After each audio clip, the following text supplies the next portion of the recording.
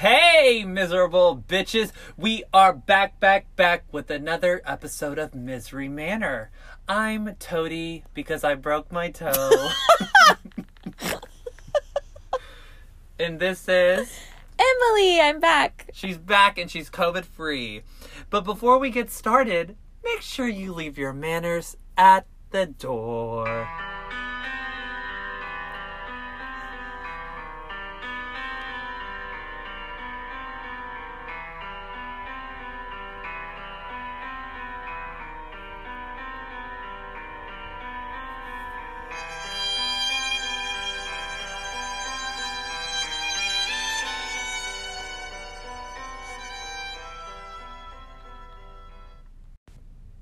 Hey.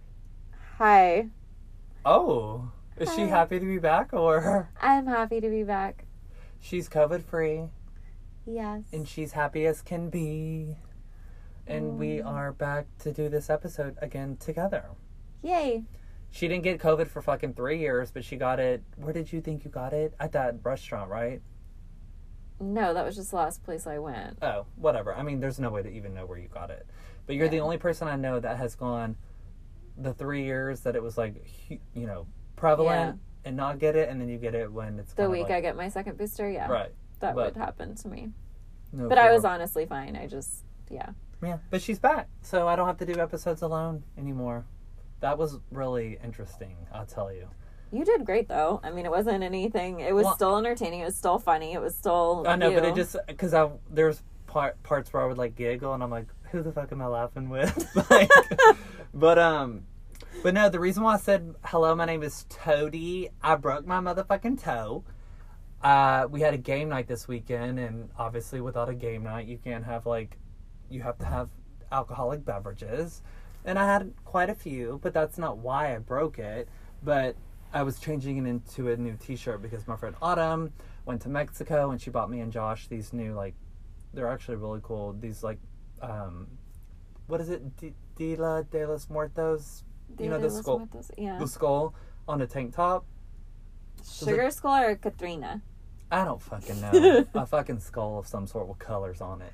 I was like, oh my god, I want to try it on. I want to put it on. So I went to go put it on, and as I'm putting my head through it, I'm stumbled, and I hit my toe on the edge of the bed, and the toe went to the left, and I went to the right, and I was like, oh shit, I think it's okay. I heard a little, but you know, when you have a couple cocktails, you can't really feel anything. And then as the night went on, Autumn was like, babe, the toe is purple, now it's blue, now it's it just went through the whole color wheel. Ended up looking like a Bob Ross painting towards the end. I'll post a photo of it because it's jarring. It's quite beautiful. It looks like a sunset. And I did a cycle class today. You did, and you did a great job. But I think it's because our feet are strapped in. I mean, it's not like I'm crushing the bones. Yeah, I don't know, but it looks terrible. It looks painful. It really does look painful, but it's actually not. So, no need to pray about it because I'm good. Please don't. It is good to go. Actually, I had a dream that it fell off at the end of the bed like a dew claw on a puppy dog. Oh. And I had a dream that I ate it. Ew! Why would you eat it? Well, because, okay, I can't believe I'm about to say this. So when I was little, I threw up corn and I ate it because I was so scared that my mom was going to get mad at me. So I threw up corn. It looked like cream of corn. And I was like, oh my God, I'm going to get in so much trouble. I just threw up on my bed, so I ate a little bit of it. Holy shit. Kids do so. I mean, that makes sense. I was scared, and it tasted fine. And I used to pee the bed on purpose so that my mom would come and see me in the middle of the night. And she got so tired of it, she would just put a towel down and say, well, here, just want to sleep in my pissy.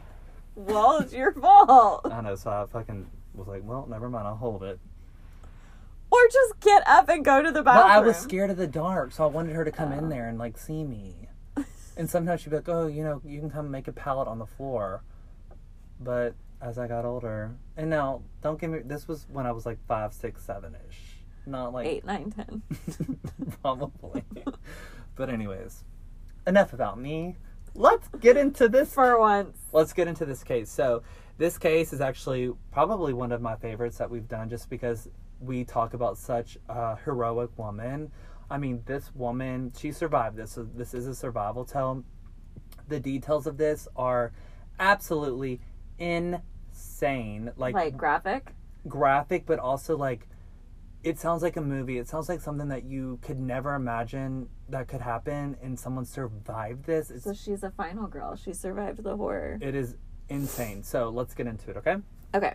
So today's story takes place in South Africa near Port Elizabeth. So this is a very, very, very beautiful place. It's right next to the ocean. A lot of ships come here to like deliver goods. There's a lot of bird sanctuaries everywhere. It has a population of about 1 million. So kind of small. Kind of. So this is going to occur in the 1990s. Okay. So Alison Botha, ever since she was a kid, she was known to be very smart. She was very confident. She was very charismatic. All of the teachers, all of her friends were always like, Alison, like, when you grow up, you're going to do big and wonderful things. You're amazing. And they always thought that she would become like a doctor or a lawyer. She loved studying. Okay. She was considered what they called like the head girl at school, which I thought was like the most popular bitch, but it's like more of like the valedictorian. Okay. Academically head girl. Right. But they're popular maybe for different reasons than they're popular But here. she was popular. Like, everybody wanted to be her friend. Everybody would hang around her every chance they could get. At first, when you think of, like, the popular girls, you think of kind of, like, Regina George from Mean Girls. But she's, like, quite opposite of that. She was very happy. She was caring. She was super supportive. Everybody wanted to be around her. She was, like, the type of person that would, like, support you in all of your endeavors. She was, like, your hype woman, your cheerleader. Everyone just described her as strong, independent, charismatic, just all around wonderful, wonderful human.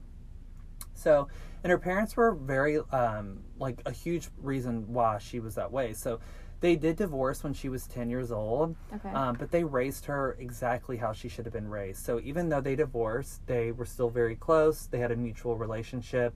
She was living with her mom, and her dad moved a couple of towns over. So she wasn't always with her mom and always with her dad, but they had a really good relationship. They traded off. They co-parented well? Very well. Like, if the mom was like, hey, can I have her for, one more week? We're going to go do this. The dad was like, oh, yeah, absolutely. It was a very, very, very good parenting. Yeah, exactly. And her mom always told her, in life, just do your best. You can always be proud of yourself if you do your best. You don't have to be the best in class. You don't have to be the best in town. As long as you do your best, you can be proud. And who cares if nobody else is proud of you, as long as you're proud of yourself. Wow. I need to take that advice. Yes, write it down. Also, her mom would tell her, quote, I don't care what you decide to do when you get older. I will always support and love you, Alison. So that's what she would tell her all the time when she was on her way to school. So super supportive parents. So she had this, like, really wonderful sense of, like, self. Like, she thought, she just felt very supportive in every single way and fashion. That's super mature for a high schooler at such a young age. She's the only child, too, huh? Right. And this is, like, all growing up, but yeah. Yeah. So she had a lot of self-confidence because of this, not in a cocky way, but she just was like, you know what, I just feel good about life. So she knew she had an amazing support system. She was very confident in her abilities. And she even was like, you know what, I'm going to go spend 4 years overseas. So she just got up, went overseas for 4 years to just study, learn new cultures, learn new ways of life. She just wanted to travel. So she would just go overseas for 4 years and just kind of hop around and learn new cultures, jobs, all sorts of stuff. Oh, she wasn't studying? She was studying, but she was, like, taking up little jobs here and there. She just wanted to learn different ways of life, just kind of figure out what she wants to do, right? Wow. So, like, as she's traveling, she's like, you know what, I need to figure out what I want to do next in my life. Like, what should I do? Where should I go? What should I study? What should I be? She was actually working at an insurance company as a broker. And she even took some, like, secretarial classes. She loved, talking on the phone, meeting new people, and just kind of being, like, a secretary. Personable. Right. She was like, I like it overseas, don't get me wrong, but I don't know if this is, like, what I want to do forever. So she came back to South Africa because that's where her heart was after studying abroad for 4 years. So she comes back to South Africa. So at this time, though, Alison is 27 years old. Okay? Okay. So on December 18th of That's my sister's birthday. Yep, of 1994, So this is like right before Christmas, but the weather here is way different. So there it was so hot. It felt like summer. Isn't it opposite there? Yeah, so it was like obviously what 7 days before Christmas. Yeah, it's a week before. And they were at the beach. So the sun is shining, people are at the beach, Alison included, all of her friends, they're just like soaking up the sun, they're like surfboard, like they're laying out, they're having a good old fucking time at the beach, right? Mm-hmm. So they all are at the beach, they're hanging out.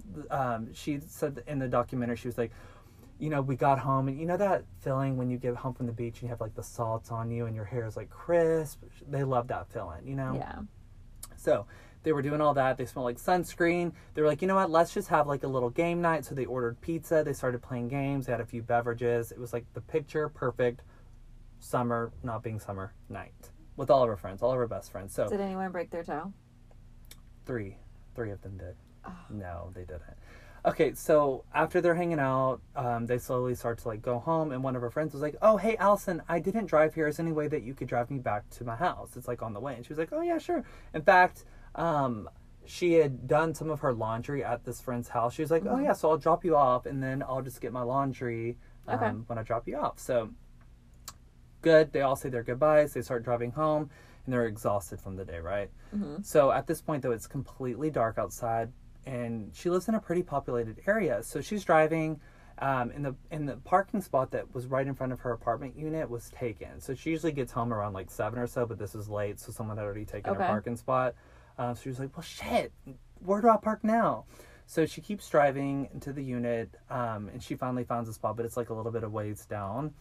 I already hate it. Yeah, so she's like, this is kind of far, but no big deal. So she parks her car. She's about to get out, and she like reaches in the back of her car to grab her laundry that she had, right? Mm-hmm.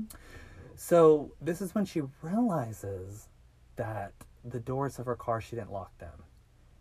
And the front door, or the driver's side door, swings open.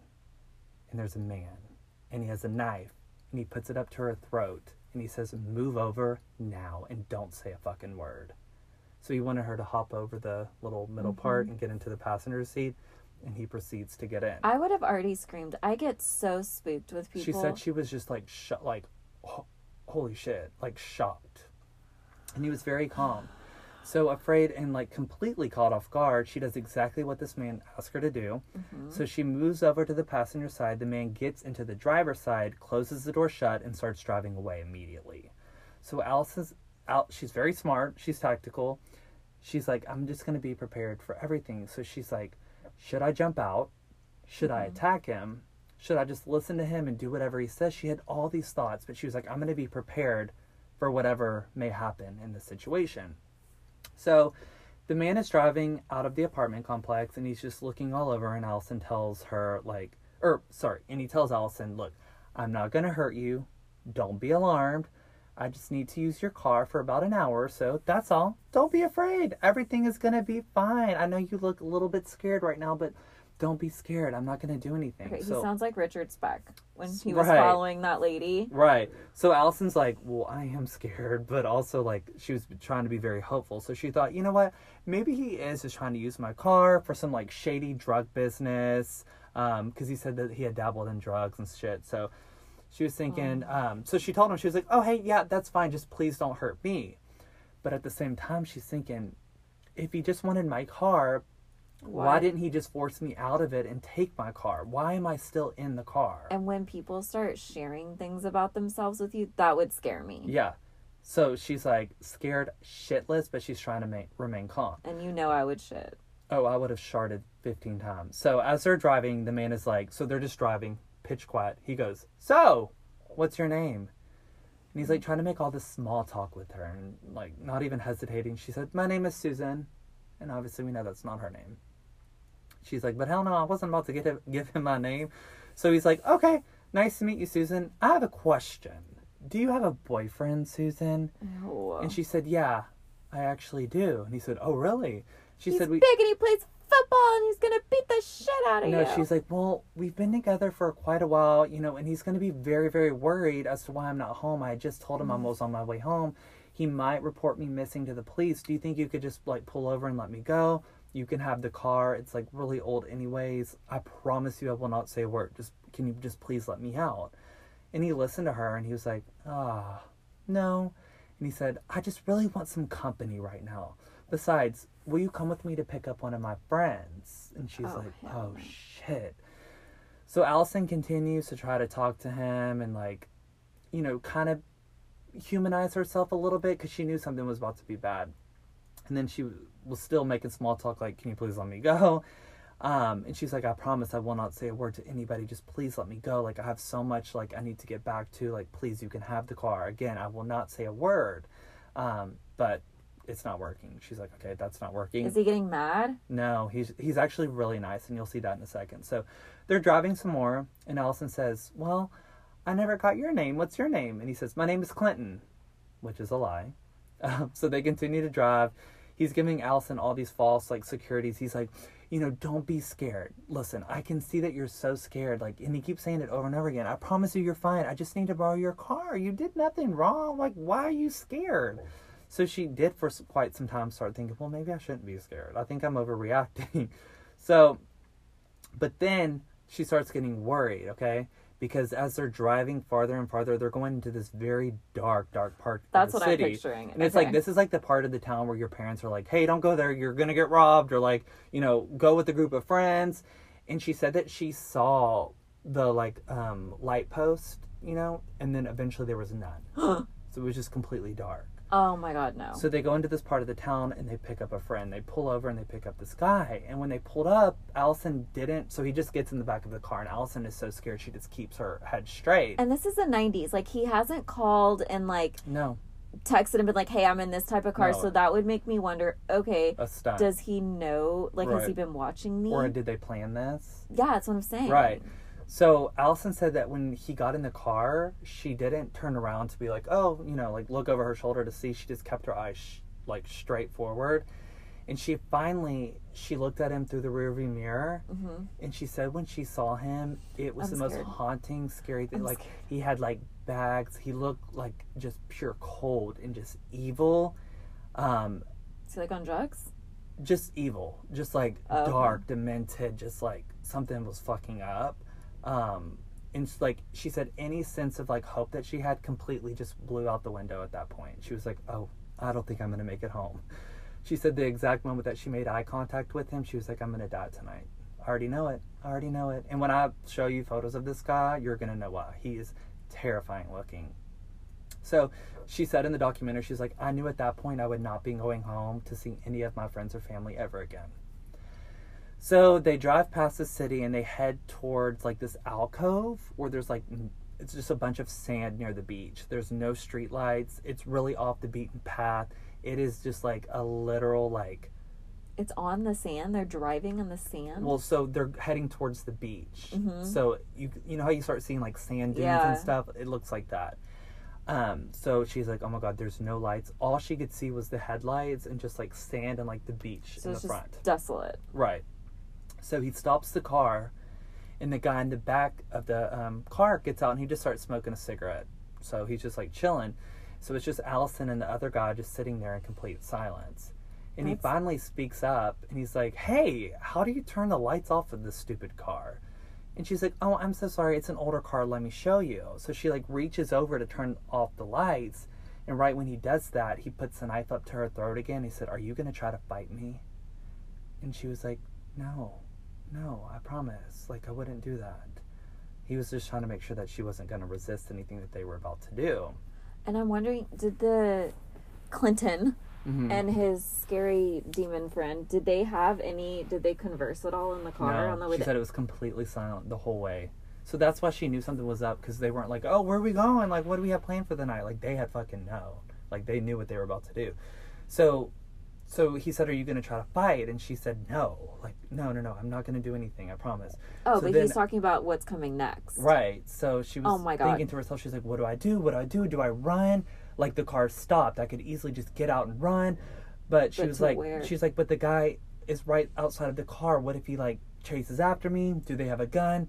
If I do get away, there's no one here that could help me, because they're out in the middle of nowhere. No one would hear me. Yeah, like, where would she run to? She's like, I don't know where any of these roads lead to. I don't have my phone. Like, I've never been here before. She probably doesn't have a cell phone. It's 95 4. No. Right. Like, I doubt it. Right.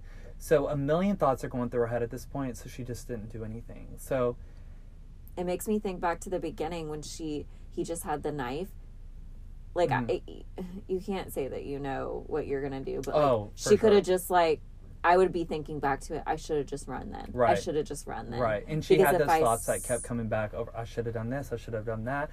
But, so she didn't fight, obviously. So she said, no, of course not. I'm not going to fight back. Mm-hmm. So he then said, all right, well, I want you to give me some oral sex. So she, of course, did that. Such a weird... And she said he was so incredibly aggressive. Like, he was forcing her head down on him. And, like, it was just nasty. Yeah, I bet his dick smelled. He said the whole time he was holding the knife right up to her while she did hit. And was, like, pushing her head down on it. And it was horrible. And the other guy's just sitting there watching them? He's smoking a cigarette. And so the guy that is getting oral sex from her said, if you fucking bite me, I will kill you. Clinton.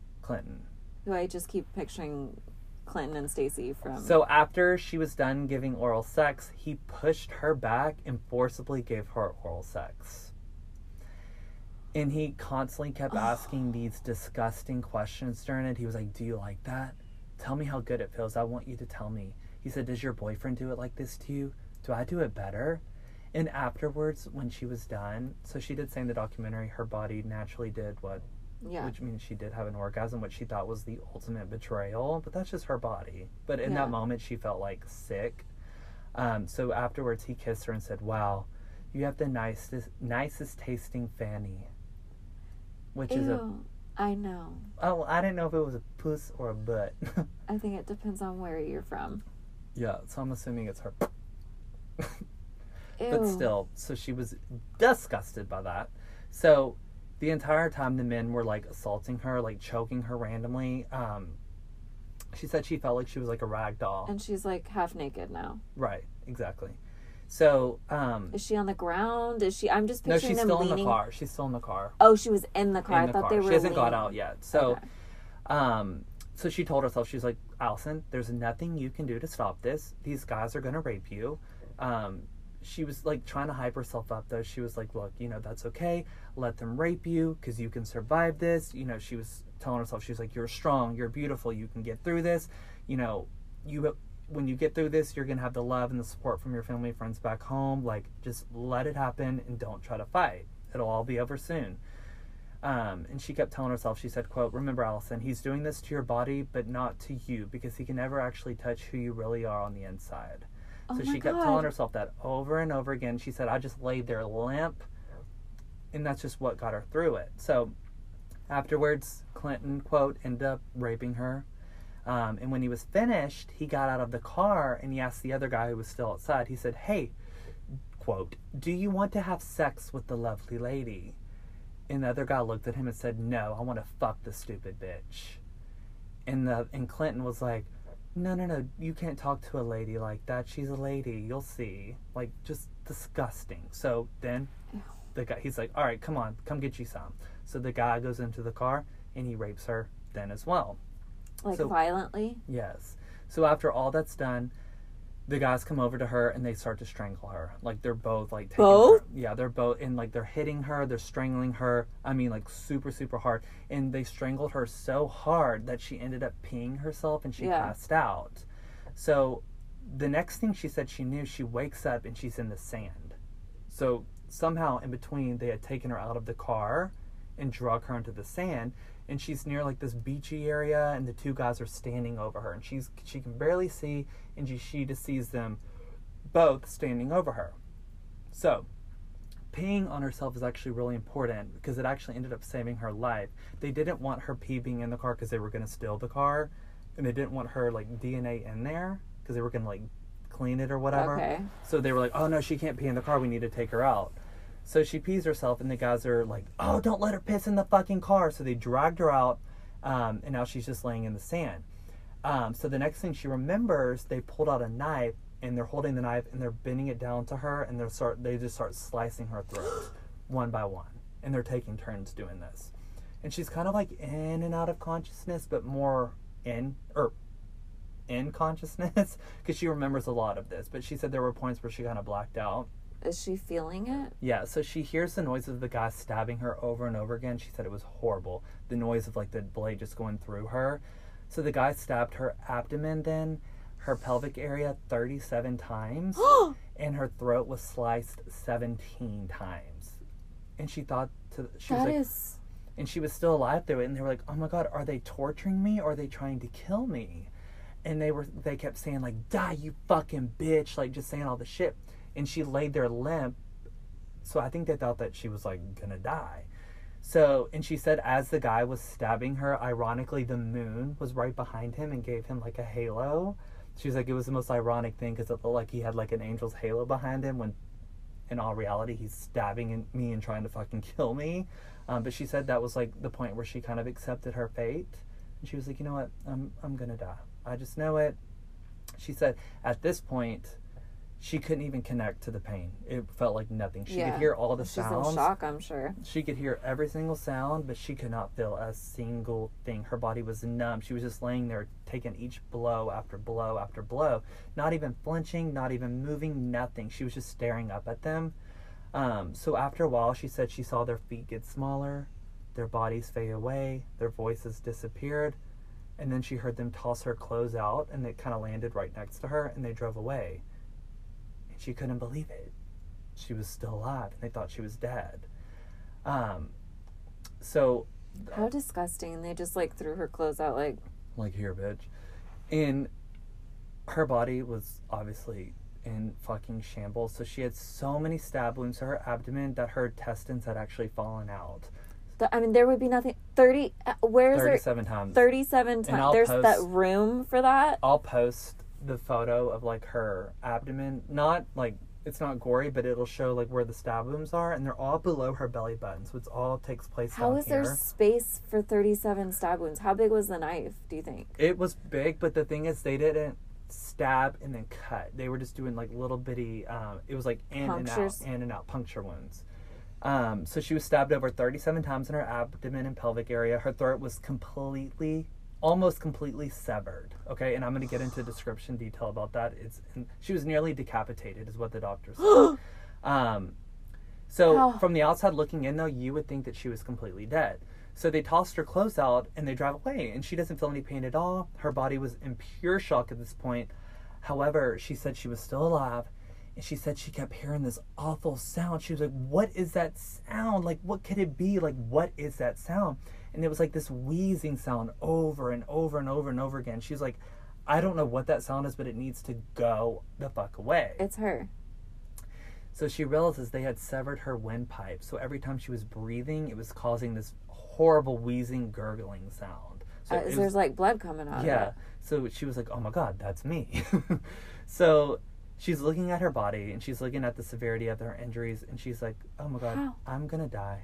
She's like, I lost hope. I completely lost hope. How can she even see herself? Sorry, I keep interrupting. I'm trying to see. So she's like looking at herself. Like, she's laying there, and she's like looking down at herself. Her head's kind of propped up a little bit. Okay. And she's looking at herself. But it's dark, too. And the moonlight is what she keeps referencing. There was so much light coming from that moonlight that really helped her. And I'll get into that in a second. She saw her intestines outside of her body. She's bleeding out. She's nearly decapitated. And she's like, I'm going to die. And in the documentary, she said that she had this horrible, horrible cloud of sadness, this overwhelming sadness just take over her whole body because she didn't want to die. She loved her life. She was so excited about having a family. She loved her friends. She loved her parents. She had so many hopes and dreams for the future. And she kept saying, I'm going to die. Like, this is not what I wanted. And then she had this overwhelming sense of anger. She was like, oh my God, no, these guys just came here. They did this to me. They fucked me up. You know, like, they wanted me to die. Like, we have to stop them. You know, like, they're going to go on to do this to more women. That's not fair. So she said that she actually felt her body, like she felt herself come out of her body, floated into the air, and looked back and saw her body like in the fetal position on the ground, and like kind of like moving around.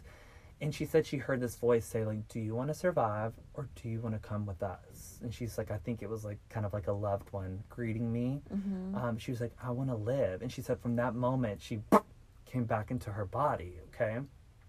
That's nuts. So the crazy part is, so she comes to her body and she starts remembering a lot of things that happened from the attack. So the two guys, since they thought that they had killed her, they kept calling each other by their real names. So although he said his name was Clinton, that's not his real name. It was actually Franz. And his friend's name was Thiens, is what they say, Thiens. But let's just call him Mr. T, because there's a lot of names in this. Mr. T. There's a lot of names in here that sound the exact same. So we're going to say Mr. T, yeah. So Franz and Mr. T. So she's laying in the sand, and she uses all the energy. This is amazing. So she writes down the two guys' names in the sand, because she wants them to get caught, just in case she died. So she uses all of her energy, and she writes their letters in the sand. Their names. Their names. Oh, sorry, yes, their names in the sand. And then under it, she wrote, I love my mom. Because she was like, my mom is going to find me, and I would just want her to know, because I don't have a chance to tell her. So she wrote, I love my mom. I would write, I love Cody. I know, I wouldn't. So, I think, so again, she said if she had died, she just wanted her mom to know how much she meant to her. But, however, she said, when I wrote that, this gave me a push to kind of fight. So it was almost a good thing. She was like, wait, I need to see my mom again, you know? Yeah, and she just did more than what she was planning on doing. Exactly. So she's continuously losing blood. It's not getting any better. She looks down because she felt something very wet on her legs. And she's like, oh my God, is that like the beach washing up on me? And she looks down, and a lot of her intestines are sitting on her legs too. And she's like, shit, I'm losing so much blood. What do I do? So she grabs her denim jacket that had been tossed out right next to her, and she kind of cradles her intestines in the jacket, kind of like a sack almost, to hold them close to her stomach, almost like a little basket. So she got one hand, and she's like kind of holding all that, and then she starts to crawl on her knees. How is her head not falling off? So I'm about to get to that. This is the crazy part. So she's like, if I want to survive, I have to make some moves. If I just lay here, I'm going to fucking die. So this ended up being way too painful for her, because all the sand, like her intestines are out. It's like scraping against it. It's just the sand, like her intestines were filled with like rocks, pieces of wood, cut grass, and charcoal. So she had a lot of contamination in her intestines. So on top of that, it was extremely painful to crawl. There was like glass in the sand and stuff. She's like, this sand is glass. Right. She's like, this is not going to fucking work. So she thought to herself, she's like, if I collapse right now and just gave up, my mom is going to know that I survived for a little bit, and that's going to break her heart. So she didn't want her family have to go through like all like the what ifs. Like, what if we had just got there? What if, if we were there, she would have survived. She was like, so Alison, being the badass, she was like, Alison, you are going to have to get up and walk to safety. Your parents need you. You have so much to live for. Just get up. You can do it. So she stands up with all that energy, and she stands up, and she said it went completely black. She just doesn't remember anything, just completely black. And then she comes to, and she's still standing up. She's like in and out. Like when you get dizzy and you stand up and things go black. So she thought she had something like on her throat. So she went to go touch her throat, and when she went to go touch it, her hand went completely inside her throat and just felt her like vertebrae. So it went completely through her whole wound. Like, so her literal head, and she said at that point, her head fell back and she saw behind her. So her head, the muscles on her neck holding it up were detached too. So her head just fell back. So basically it was just balancing on her vertebrae. And when she hit it, her neck fell back and she was seeing behind her. Okay? So that is the most absurd thing I've ever heard in my life. So she had to pull her hair. She had to hold her head up as she's holding her. I know, it's insane. Y'all should see Emily's face right now. So she had to hold her head like by her hair upwards so she could see, and she's walking. But the crazy part is that she said that it was almost like something took over her body, because her feet just started moving. They just started walking. She wasn't putting any effort into it. They were just walking like for her. Like, she said it was the strangest feeling. Like, and the next thing she knows, she made it to the road, like where the cars are going. She was like, holy shit, I made it to the road. And she just collapsed in the middle of the road. So, there's not a lot of traffic on this road, but there are cars here and there. Can you give people a minute to process that? Yeah, it's insane. So I've never heard anything. And the doctors were later say like you were completely like basically decapitated. Every muscle, you know when you like all of those were detached. All of the muscles, everything holding. It was just, and when she had hit that neck thing, her neck bone, it had knocked her head off center because it was just balancing at that point. Insane. So okay, I'm good. So she collapses in the middle of the road, and she's like, you know what? Surely, if someone sees me laying in the road, they're going to pull over and help me. So she sees a car come in. She's like, oh my God, thank God, thank God, thank God. And they swerve right past her. And she's like, that's okay. That's okay. She wasn't mad, though. She said she understood. She was just kind of sad. She was like, I don't know if I would have pulled over either. I'd have been kind of scared. So she hears the sounds of another car, and this car was like jam-packed with people. Like she could hear the music, like they're partying, having a good time, and it came to a screeching halt right by her. So inside the car was 20-year-old veterinarian student. His name is Tian, okay? And Alison referred to him as her knight in shining armor. Oh my God, do they end up getting married? We'll get there. So Tian is a 20-year-old veterinary student, and he was on vacation in Port Elizabeth, and he was just with his friends. So he wasn't even from there. He was just visiting, and he's in his car, and they're just having a good time. They were out and about, just partying, you know. So when they're driving down the road, they see this naked body lying there, and he pulled over, and he gets out of the car, and he rushes over to her. And one of his friends followed, and she just starts screaming at the top of her lungs, so she's horrified. The friend? Yeah, and Tian, like, looks at her, and he's like, stop, you need to get back in the car. You're gonna make this situation worse. Like, this lady's in dire need. Just get back in the car. I can handle this. So he takes Alison's hand immediately, and he's like, and he looks her in the eyes, and she opens her eyes. He said they are completely bloodshot. They look weak. She looks terrified. I mean, just think about it. Everything that's happened to her, like her eyes, he's like, you could tell that this girl has been something, you know? And he was like, I could tell that she was going through something, but I just kept reassuring her. Everything is going to be okay. I got you. Don't even worry. He clearly has not seen everything. No. He had no idea, obviously. Oh, no, because she's holding it. So we'll get to that. So she said that there was just something very calming about his face. Like, right when she made eye contact with him, she kind of felt like, you know, okay, I kind of want to live. Like, he's making me feel safe. He's making me feel secure. And he told her, he was like, he told his friends, he was like, if you continue to scream, you're going to freak her out. You need to call the ambulance. Like, if you just go do that, I can take care of her. Like, don't worry. You don't have to see all this. So Tian took off his shirt so that he could apply some pressure to her neck because she was losing a lot of blood.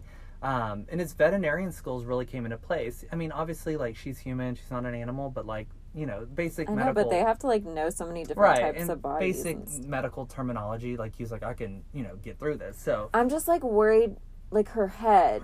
But they hadn't punctured any major arteries. I know, but I'm just, like, how is she laying? I know, she's just laying in the road, like, limp as could be. So, he starts applying pressure...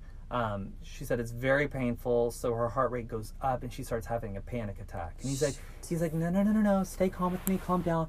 You need to work on your breathing. And he was like doing the 1, 2, 3, like just working her through her breathing. And she said that was like the most relaxing thing ever. Yeah, like, she just wanted that sense of security. So some of the people are now, there's like starts to be a traffic jam. Like people are coming up. And people are exiting their vehicles to see what's going on. And he's like, no, get back in the car. Like, I got it. Like, he didn't want people, like, you know, people will, you know. Oh, I know. When my aunt, passed out at graduation, everyone's like, oh, I was like, yeah. He was like, give her space. You know, I got this. So he said he wasn't distracted by any of that. He kept focused on Alison. His main goal was just to keep her from dying. Because he literally said it in this documentary. He's like, I thought she was going to die. I was just going to be there until she died. So, yeah. Alison, she couldn't talk at this point, but she kept pointing down at her legs. She was like, my legs, my legs, my legs. And he saw that denim shirt was like covered in blood. And he's like, what is in the denim shirt? And she kind of like flopped it open a little bit. And that's when he noticed that there was her intestines literally just sitting inside this denim shirt. So, I don't even know what that looked like. I know. In the documentary, she takes out the denim shirt that she used for it, and she like throws it in the trash can as a last like goodbye. I'm not gonna relive this anymore. It's a really powerful documentary. You have to watch it. I'm literally gonna go home and watch it. Yeah. So, but the whole time he's like, how the fuck did she survive this? Like, I don't understand. He's like looking at her. He's like, I do not see how somebody survived this. So he called one of his friends over. He's like, hey, I need your help. I want you to massage her legs. It's important to keep the circulations in her legs. Because, you know, the blood circulation is what affects your heart. Yeah. So one of the friends is massaging her legs. But she's super, super exhausted from everything that's happening. And she keeps saying that she wants to take a nap. She wants to fall asleep. And he's like, no. You can't fall asleep. I need you to stay engaged. I need you to stay awake. I need you to just, you know, stay focused. So he's like, you know what? I need to ask you some questions about the crime. You know, just in case something bad happens, I need you to answer these questions. So Alison couldn't talk at this point. Instead, they would do like the squeezing of the hand. So like 1 squeeze was yes, 2 was no. Wow. So he was able to gather as much information as possible. Like if she were to die, he wanted to make sure that the attackers would be caught. Okay, can I ask you a question? Has anyone called first responders? Yeah, okay. And I'm about to get to that too. Okay, sorry. So this worked well. He was able to get a lot of information, or enough that he could, you know, tell her story for her if something were to happen. So he continued to try to like keep her from falling asleep. And he said, well, do you have a boyfriend? And she signaled no. And he said, well, you better make it through this and live, because you need to take me on a date because you ruined my shirt. So you owe me. So he was just trying to be funny. And he said right after he said that, Alison gave him the most incredible smile he had ever seen. So Tian was like, I have to keep her alive. And he said at that point, he kneeled down and said, you have the most beautiful eyes. I'm going to need you to keep those eyes open so I can keep staring at them. So she said, oh my God, I was like really, she doesn't have a boyfriend at this time, by the way. She was like completely flattered. So going back to the police, so they were called and they said, oh yeah, it'll be about 15 minutes before we get there. So Tian said it was 15 minutes, 20, 30, 40, an hour passed. They still were not there. They ended up waiting 90 minutes before the paramedics arrived. So he was like, what the fuck? So he was pissed when they showed up. So they bring her into the ambulance and he is holding her arm. He's like, I'm going with her. So like, yeah, come on in. And he kept saying, you need to drive faster. Hurry up. And they were getting mad at him. And he's like, it was almost as if they thought that she was already dead and that she wasn't going to survive. So they didn't really care.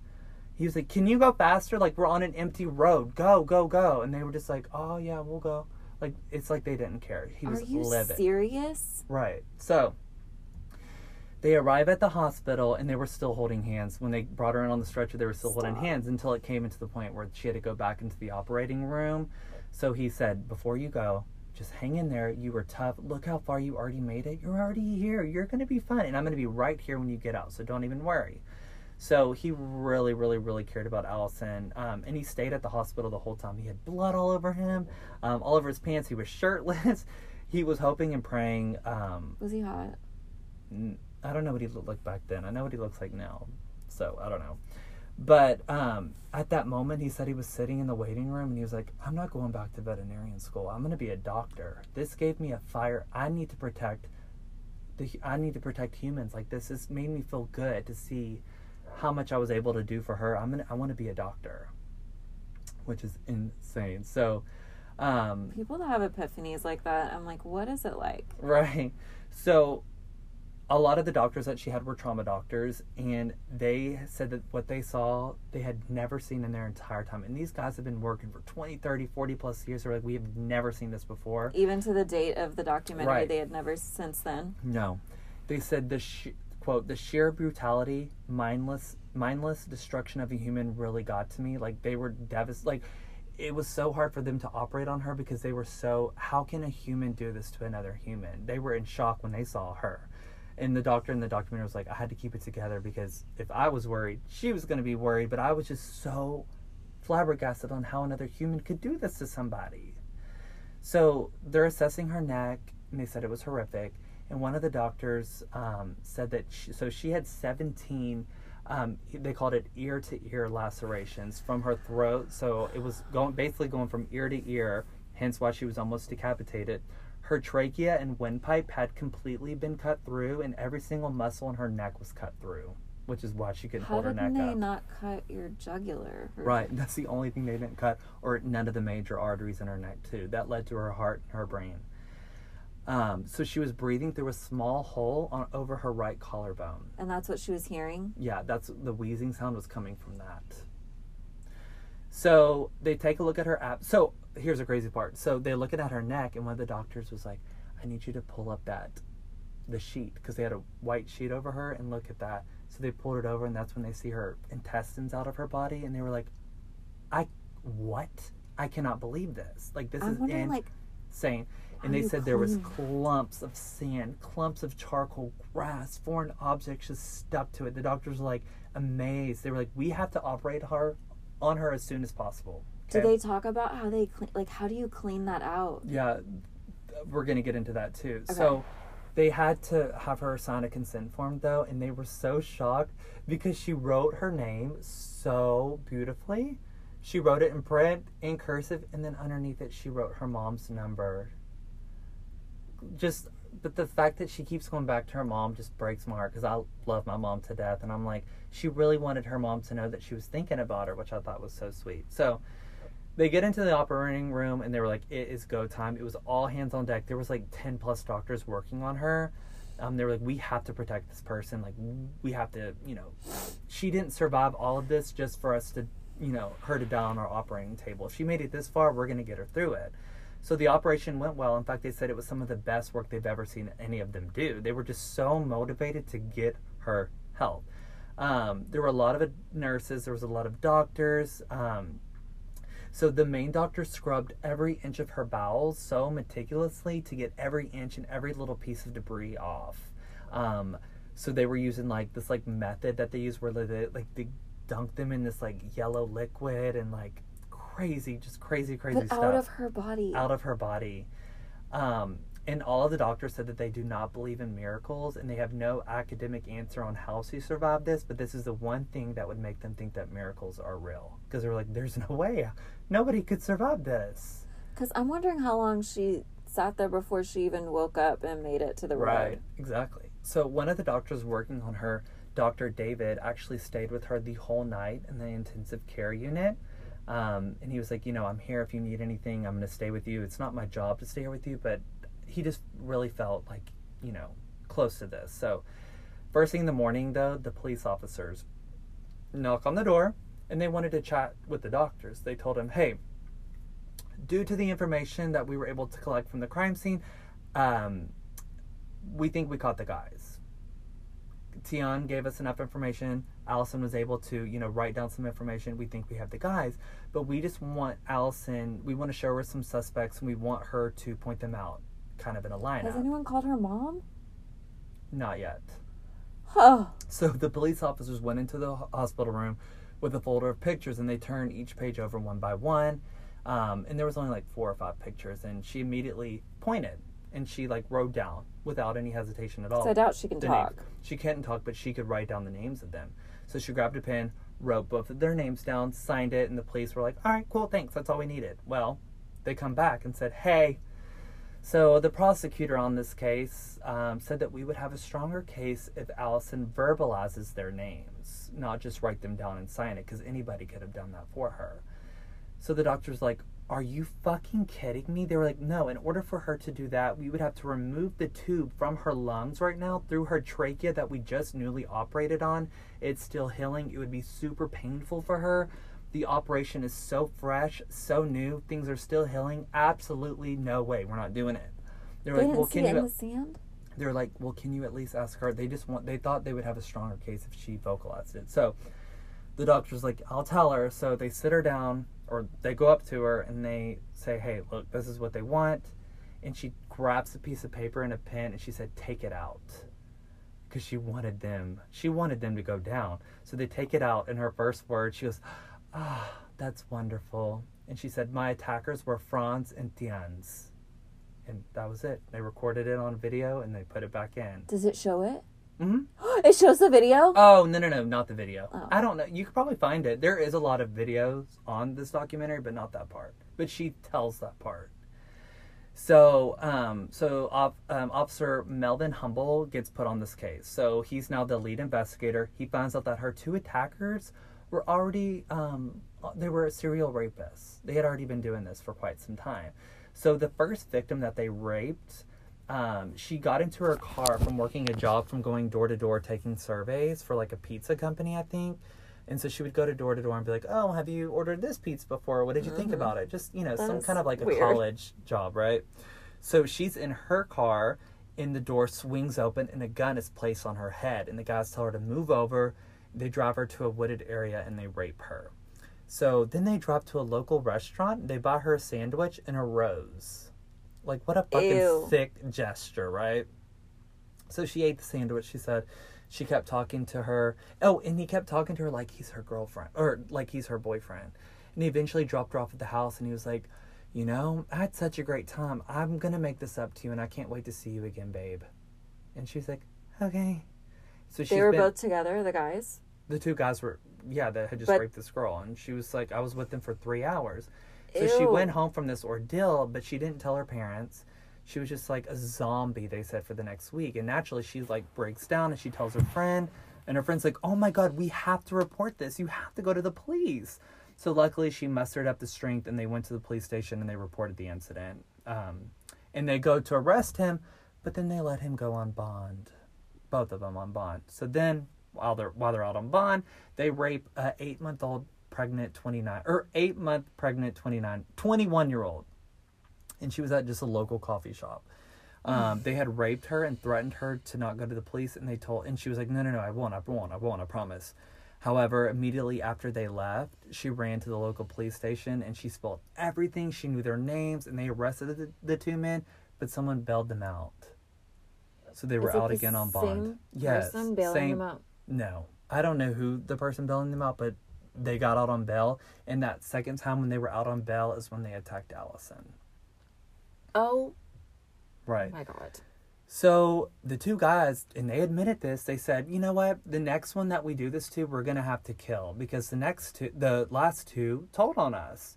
So while Allison's being operated on, they found the two guys. And the cops wanted to check out, so they were like, okay, we have our guys. We're going to show up at their house. So they go up to their apartment. They burst in and they're both still sleeping. And they wake up because all of the commotion. And the two guys wake up. And the police went up to them and they're like, you're fucking arrested. And they're like, officer, what are we being charged for? What did we do? And the police replied, you're under arrest for the attempted murder of Alison Botha. And the guys kind of froze and they were like, what? They're like, yeah, you attempted to kill her. You left her for dead, but she survived and she reported both of you. And they were like, oh. And you know what the guy said? How did she survive? Franz. He said, how did she survive? And they were like, well, she survived. It's a miracle. And he goes, well, I guess if she survived, here, you can have this. And he gave her a ring. He's like, I stole it from Alison after I killed her. He was wearing one of her rings, and it still had her blood on it. Ew! After he killed her. After he killed her. So the other guys are like, oh, fuck, she's alive. And then he goes, well, I guess it won't help if I lie. I should probably just tell the truth since she's alive. Yeah, probably. Yeah, you should probably tell the fucking truth, you fucking whore-ass bitch.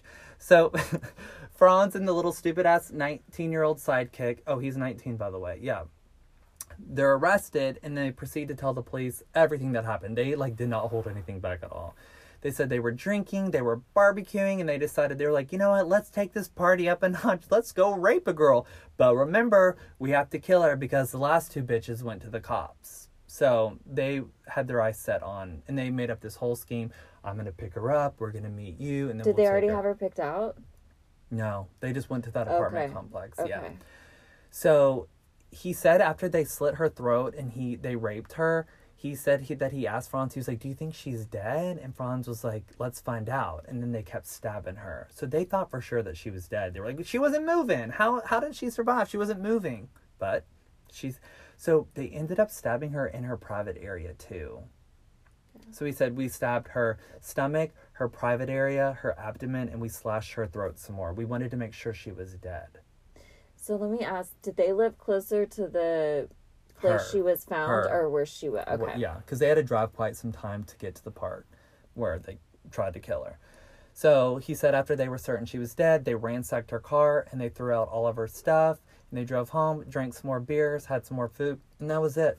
And they found her car at their apartment, yep. So the two guys told the police that they stole their car, but they were really mad because the car was older and it wasn't in good shape. So they were like, ugh.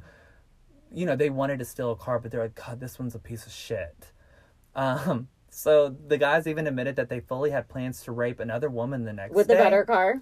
They wanted to rape another woman the next day, but this time they wanted to throw her off a bridge so that they could see somebody fall to their death. And they thought it'd be cool to hear her scream all the way down.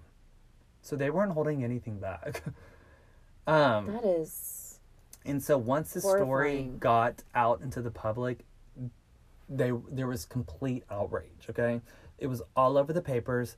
This was a random act of violence. The public was mad. They were scared. Everyone was thinking, this could have been me. This could have been my daughter. It could have been my wife, aunt, whoever. Could have been my sister. It could have been anybody. The public was outraged. So both of the guys tell the police that they're going to plead guilty. But the police were like, I don't trust anything out of their mouth. We never know what's going to happen until we get to the trial.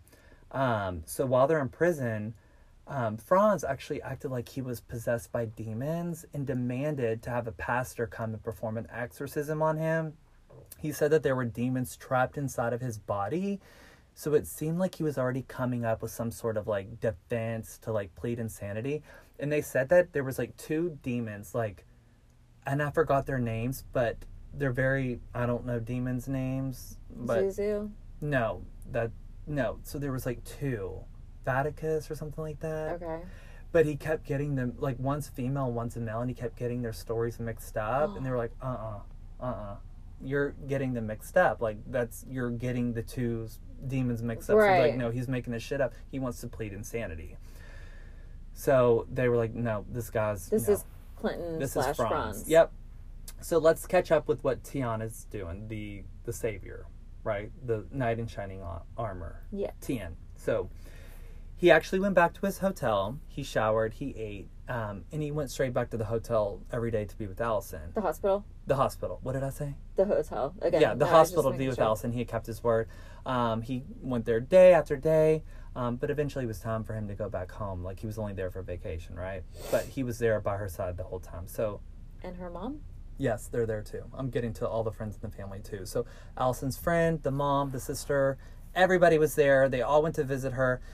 And the friend said in this documentary, they went up to her while she was asleep, and they were just crying over her body hysterically. They're just oh my God, how could this happen? Who could do this to our friend? They just saw the state that she was in, and they were just horrified. So bawling their eyes out, and Alison opens her eyes because she can hear them, and it wakes her up, and she's she looks at them and she goes, no, don't cry, I'm fine. And she takes her hand out from underneath the sheet, and she was, look, I didn't even break a nail. And she had these painted nails on, and they said that they were tattered and they were bloody. They were but she didn't break a nail the whole time. So she was making a joke out of it, Wow. So again, amazing support system. She was surrounded by her father, her friends, her mother, and of course, Tien, her knight in shining armor. Mm-hmm. So eventually he went back home, like I said, but as he left, he gifted her a cactus, and he wrote her a card that said, you are the bravest, most beautiful person I've ever met, and left it with her. Isn't that the sweetest thing? Was he from South Africa? No, he was just visiting there on a trip. I believe he was actually from here, from America. Oh, he was from the States. So Tien would come back and eventually take part in the trial. So he was a significant part in the trial because remember, he found her. So he even went on to win awards with Alison. They both won Citizen of the Year award of Port Elizabeth, which is incredible. So remember how I said that he had changed his mind from wanting to be a vet to being a doctor? So he did. And he actually went on to deliver Alison's second child. She went to him so that he could deliver the child. Isn't that amazing? He was I thought you were going to tell me they got married. No, they didn't. I wish it was a love story, but it wasn't. So he's it was so beautiful because I, in a sense, brought her, back to life, and I welcomed her new life into this world as well. And they remain amazing friends to this day. Do you think they ever tried to date? No. Because, she was already seeing a guy at this point, kind of, not official, but no, I don't think so. Oh. I wish. So a lot of people kept telling Alison, they were like, oh my God, men are evil, all men should die, all this horrible stuff. And she was like, don't get me wrong, these men were absolutely horrible. But she said, quote, do not say that, that's not true. If it weren't for some of the men in my life, I would have died. If it weren't for Tien or some of the doctors, I would have died. So those guys aren't men. No, those are dogs. So prior to Alison's case, so this started a big movement. There was only a handful of women who have ever came forward in this region to reveal their identities of being rape victims. But for Alison, she immediately knew she wanted to tell everybody and anybody. Like, she was like, I don't feel any shame. Like, I want people to fucking know what happened, and I want to get justice for not only myself, but for every other woman that this has happened to. So she said, quote, why do I have to hide my face? I'm not the one that committed the crime. I just don't understand it. So she was hoping her story would raise awareness, encourage other women to come forth. Yeah. She says, quote, I get why girls don't do this, but at the same time, someone has to shatter this misconception. Why do women feel responsible for what happened to them? Why are we so reluctant to talk about it and show your face? I'm more than happy to do that.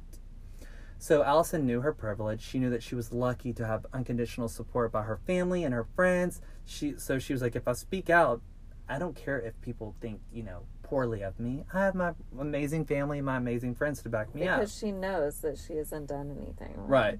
So Alison, although Alison survived and she's like in recovery, just going back to recovery, she would continue to suffer from this attack for years and years and years to come. So she would have to go back to the hospital every single day to treat the injuries, and they would have to scrape her intestines until it bled, because that was the only way that they could have new cell growth come up.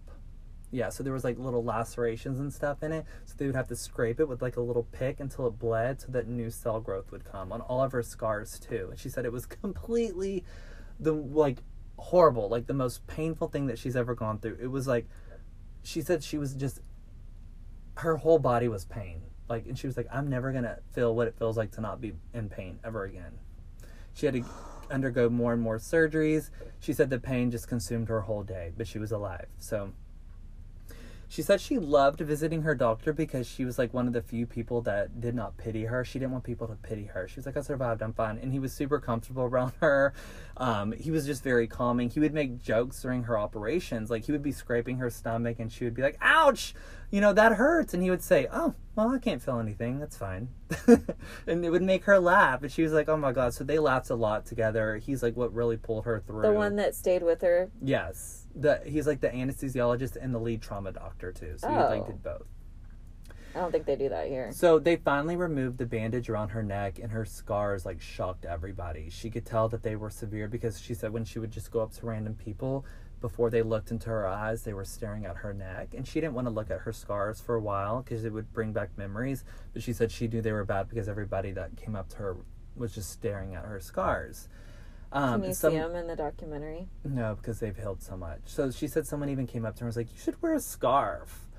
And Isn't it wild what fucking people say? I know.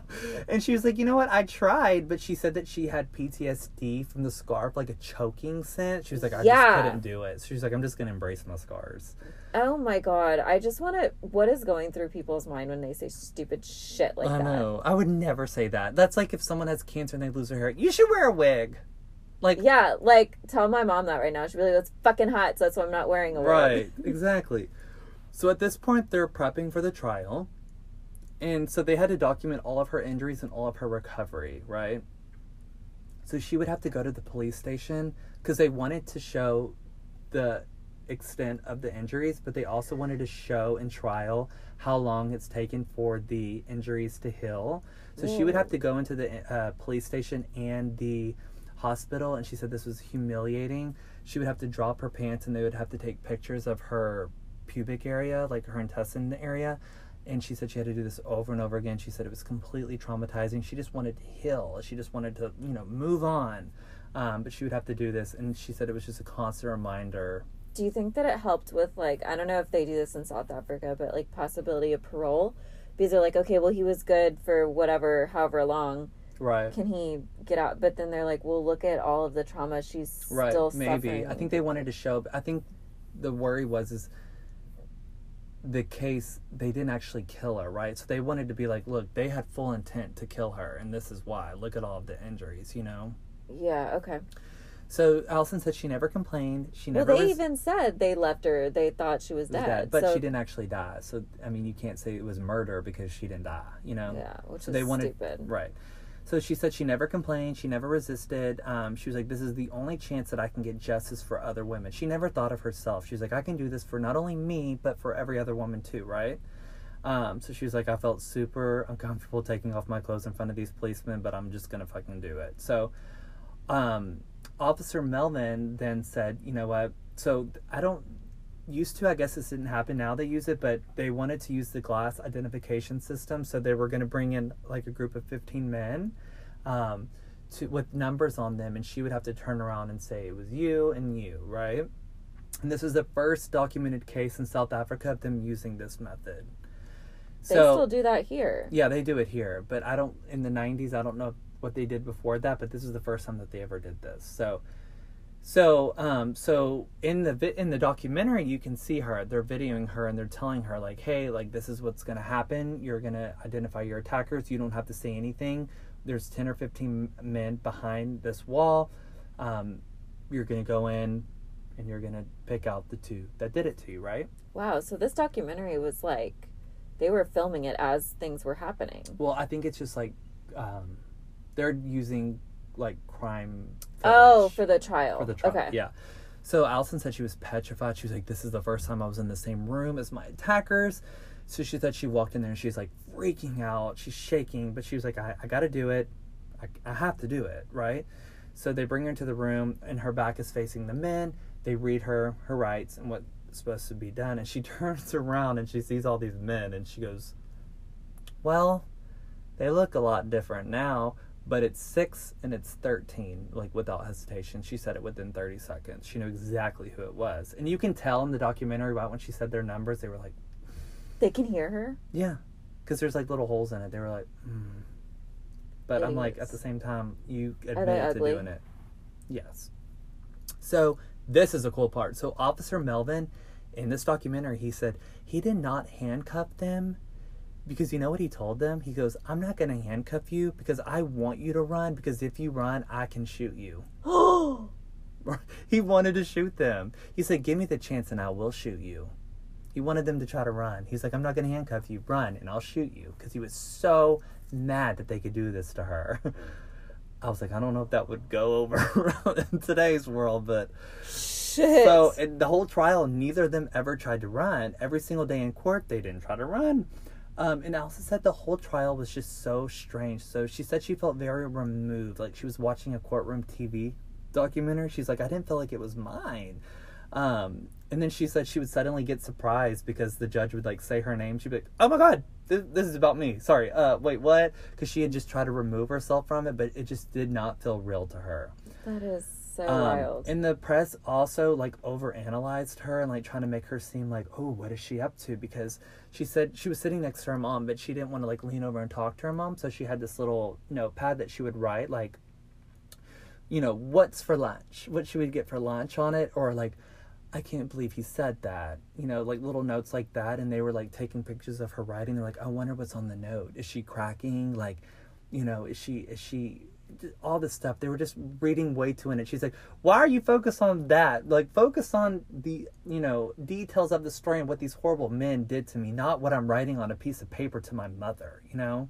That's ridiculous. Right. So Franz, he gets up to testify and no one was expecting this. And the first thing he did was apologize for his haircut.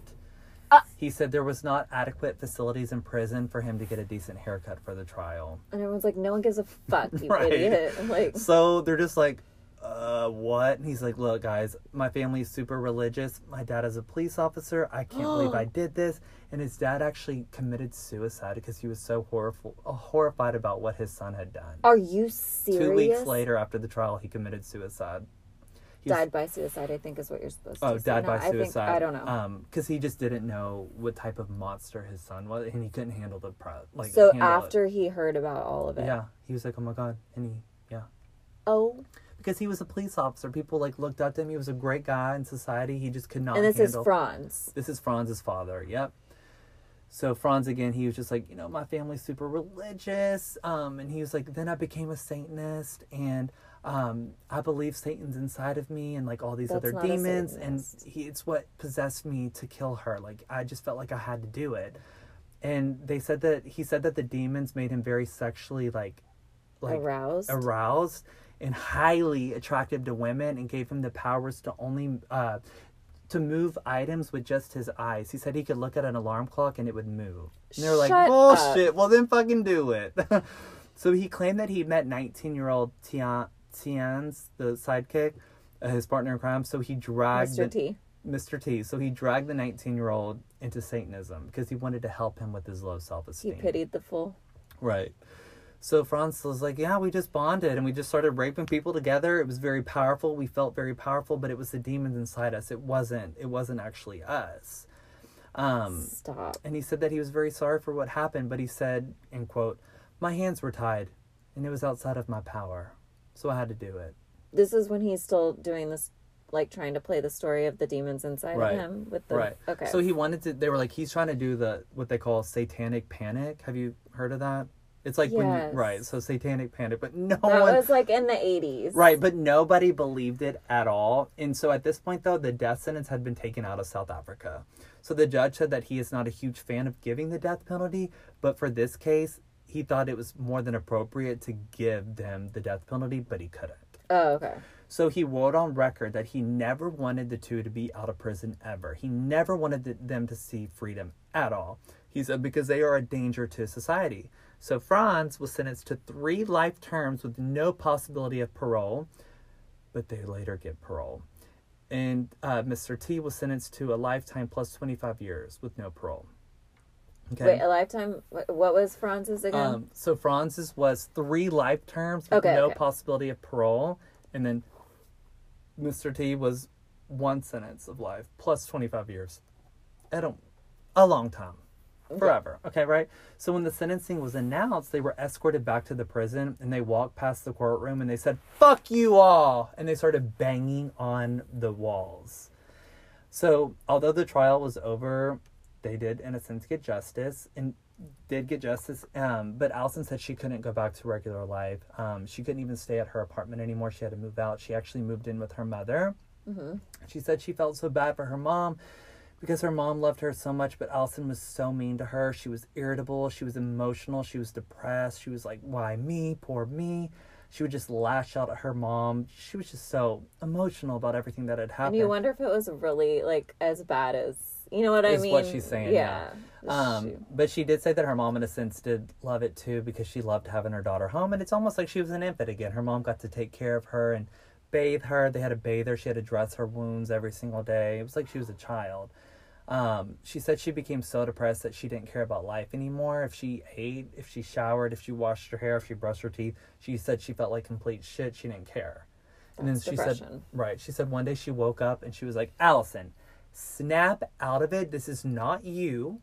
You chose to live when you were lying in that sand bleeding out, so live. And she was like, in that moment, she was like, I can live. I got through this. I can do it. So she decided to get her shit together. And around that same time, she got her first invitation from this prestigious, like, business group in South Africa to come and speak about her survival and her heroism. And she's like, oh my God, holy shit, South Africa really came, to help me during all this. Like, people were there for me, the citizens of South Africa. They were all on my side. I need to use my voice to get my story out to everybody. So she didn't want to disappoint them, so she went to go speak. And she said it was this overwhelming sense of joy of her talking to, like, these people and sharing her story and just seeing all the emotions on their faces and then people just being so proud of her and crying.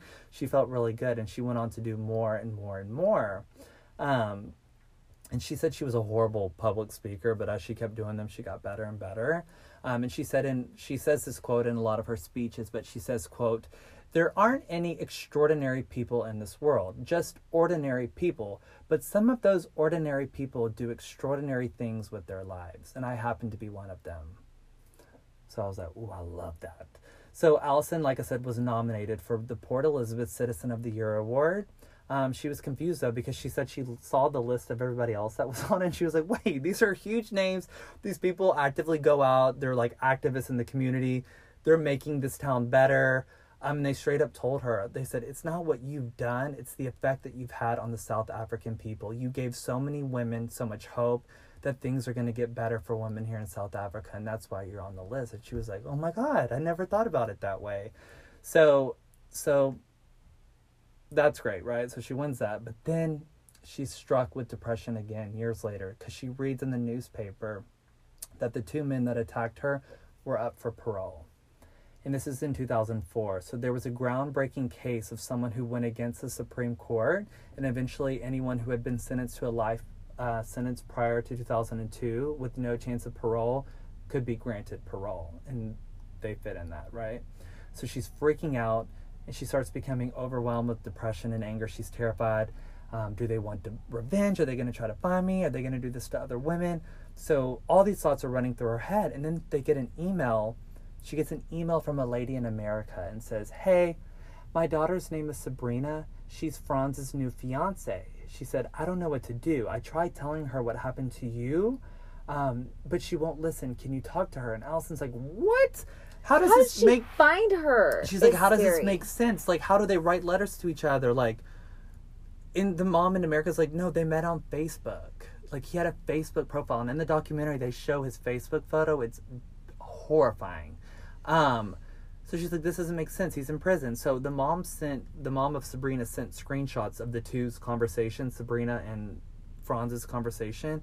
And Franz told her that he had people on the outside that can arrange for women in South Africa to be gang raped and sodomized by his boys if they don't follow his instructions. So for instance, he said he knew a girl that accused Franz of killing her dad. So he was going to organize her to get raped and killed.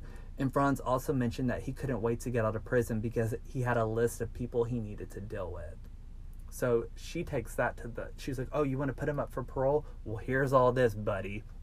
And he also told Sabrina that she needed to send him $10,000 because a prison official said, if you pay me $10,000, I'll help you get parole. So the guy's fucking insane. So needless to say, in October 2015 came their time, and it was determined that they would not be out on parole. And they would not even have the chance to even give a testimony, but they would be able to have parole every 2 years following. That only worked for that year. Right. So, but most people speculate that they'll never get out because of how high profile that case was in there. And nobody is in support of them getting out. Like, there's petitions being signed, all that shit. But she said it's still the what if every 2 years is terrifying for her. I can imagine. So, like I said, everyone told her that her injuries were so bad that she would never have children, but she met the love of her life, and she went on. She got married, and she had 2 beautiful, beautiful boys. And like I said, he got a medical degree. Tian's the one that saved her. You know, he delivered her baby. They're still friends to this day. And in the documentary, she surprises him and, like, comes up to him as he's doing his interview. So the doctor's being interviewed, he's being interviewed, her friends, the DA, the judge, all of them, and she shows up at the end to give him a big hug, and they're all, like, crying. It's really fucking sweet. But they're all super, super close to this day. Is she married? Yeah, she's married, and she has 2 children. Yep. So I encourage everybody to watch the documentary Alison. I'll post it on our site so people can watch it. It's amazing. Like I said, it's from the point of view of all people involved. So here's the crazy part that I'm going to leave you on. So while they're filming this documentary, they did reach out to Franz to say something in it. And you know what he said? He wrote a letter and said, yeah, I'll do it, but I have a list of demands. And this was his demands. Number 1, he wants Alison to write him a letter of forgiveness, and he wants her to sign it. And number 2, he wants all profit shares from Alison's book sales and motivational speakings because he said, quote, if it wasn't what I did to her, none of this success would happen to her. And so they were like, fuck you, you're not involved. Can ya? What about little 19-year-old? The 19-year-old he wasn't vocal. He just kind of went with the fucking flow. It was Franz. But, like, oh my God, are you fucking serious? Insane. But yeah, there's a book about her, which I'll post, which is incredible. And then that documentary, it's amazing. It's so good. Watch it this weekend. I think I cried. I think I laughed. I think I was scared at some points. Like I said, roller coaster. I was going to watch it when I got home. Yeah, you should. It's really good. It's really, really, really good. And their accents are so thick, though, so, like, I had to be like, wait, what did he just say? I watch everything with subtitles. Yeah. It was so good, though. So definitely watch it. But I wanted to do a survival. It's been a while since we've done a survival one. But But yeah, I just thought that was so extraordinary. And she's so positive. And I just think with what's going on in today's world, like her strength and her happiness, I think we can all just, things can be a lot worse in your life, and just don't take for granted like the beauty that you have in your day each and every day. This is probably my favorite story you've ever done. She's a boss. Oh my God. That. And I have a surprise for you. She's actually here. Can you imagine? She walks in. Like, I'm so sorry. Okay, well, that was the longest story ever. Good night, babes. Rate, review, subscribe. Oh, wait. Do we need to tell them about what we were doing? The merch? Yeah. Okay, we're going to post merch tomorrow. It's new. Bye. Bye.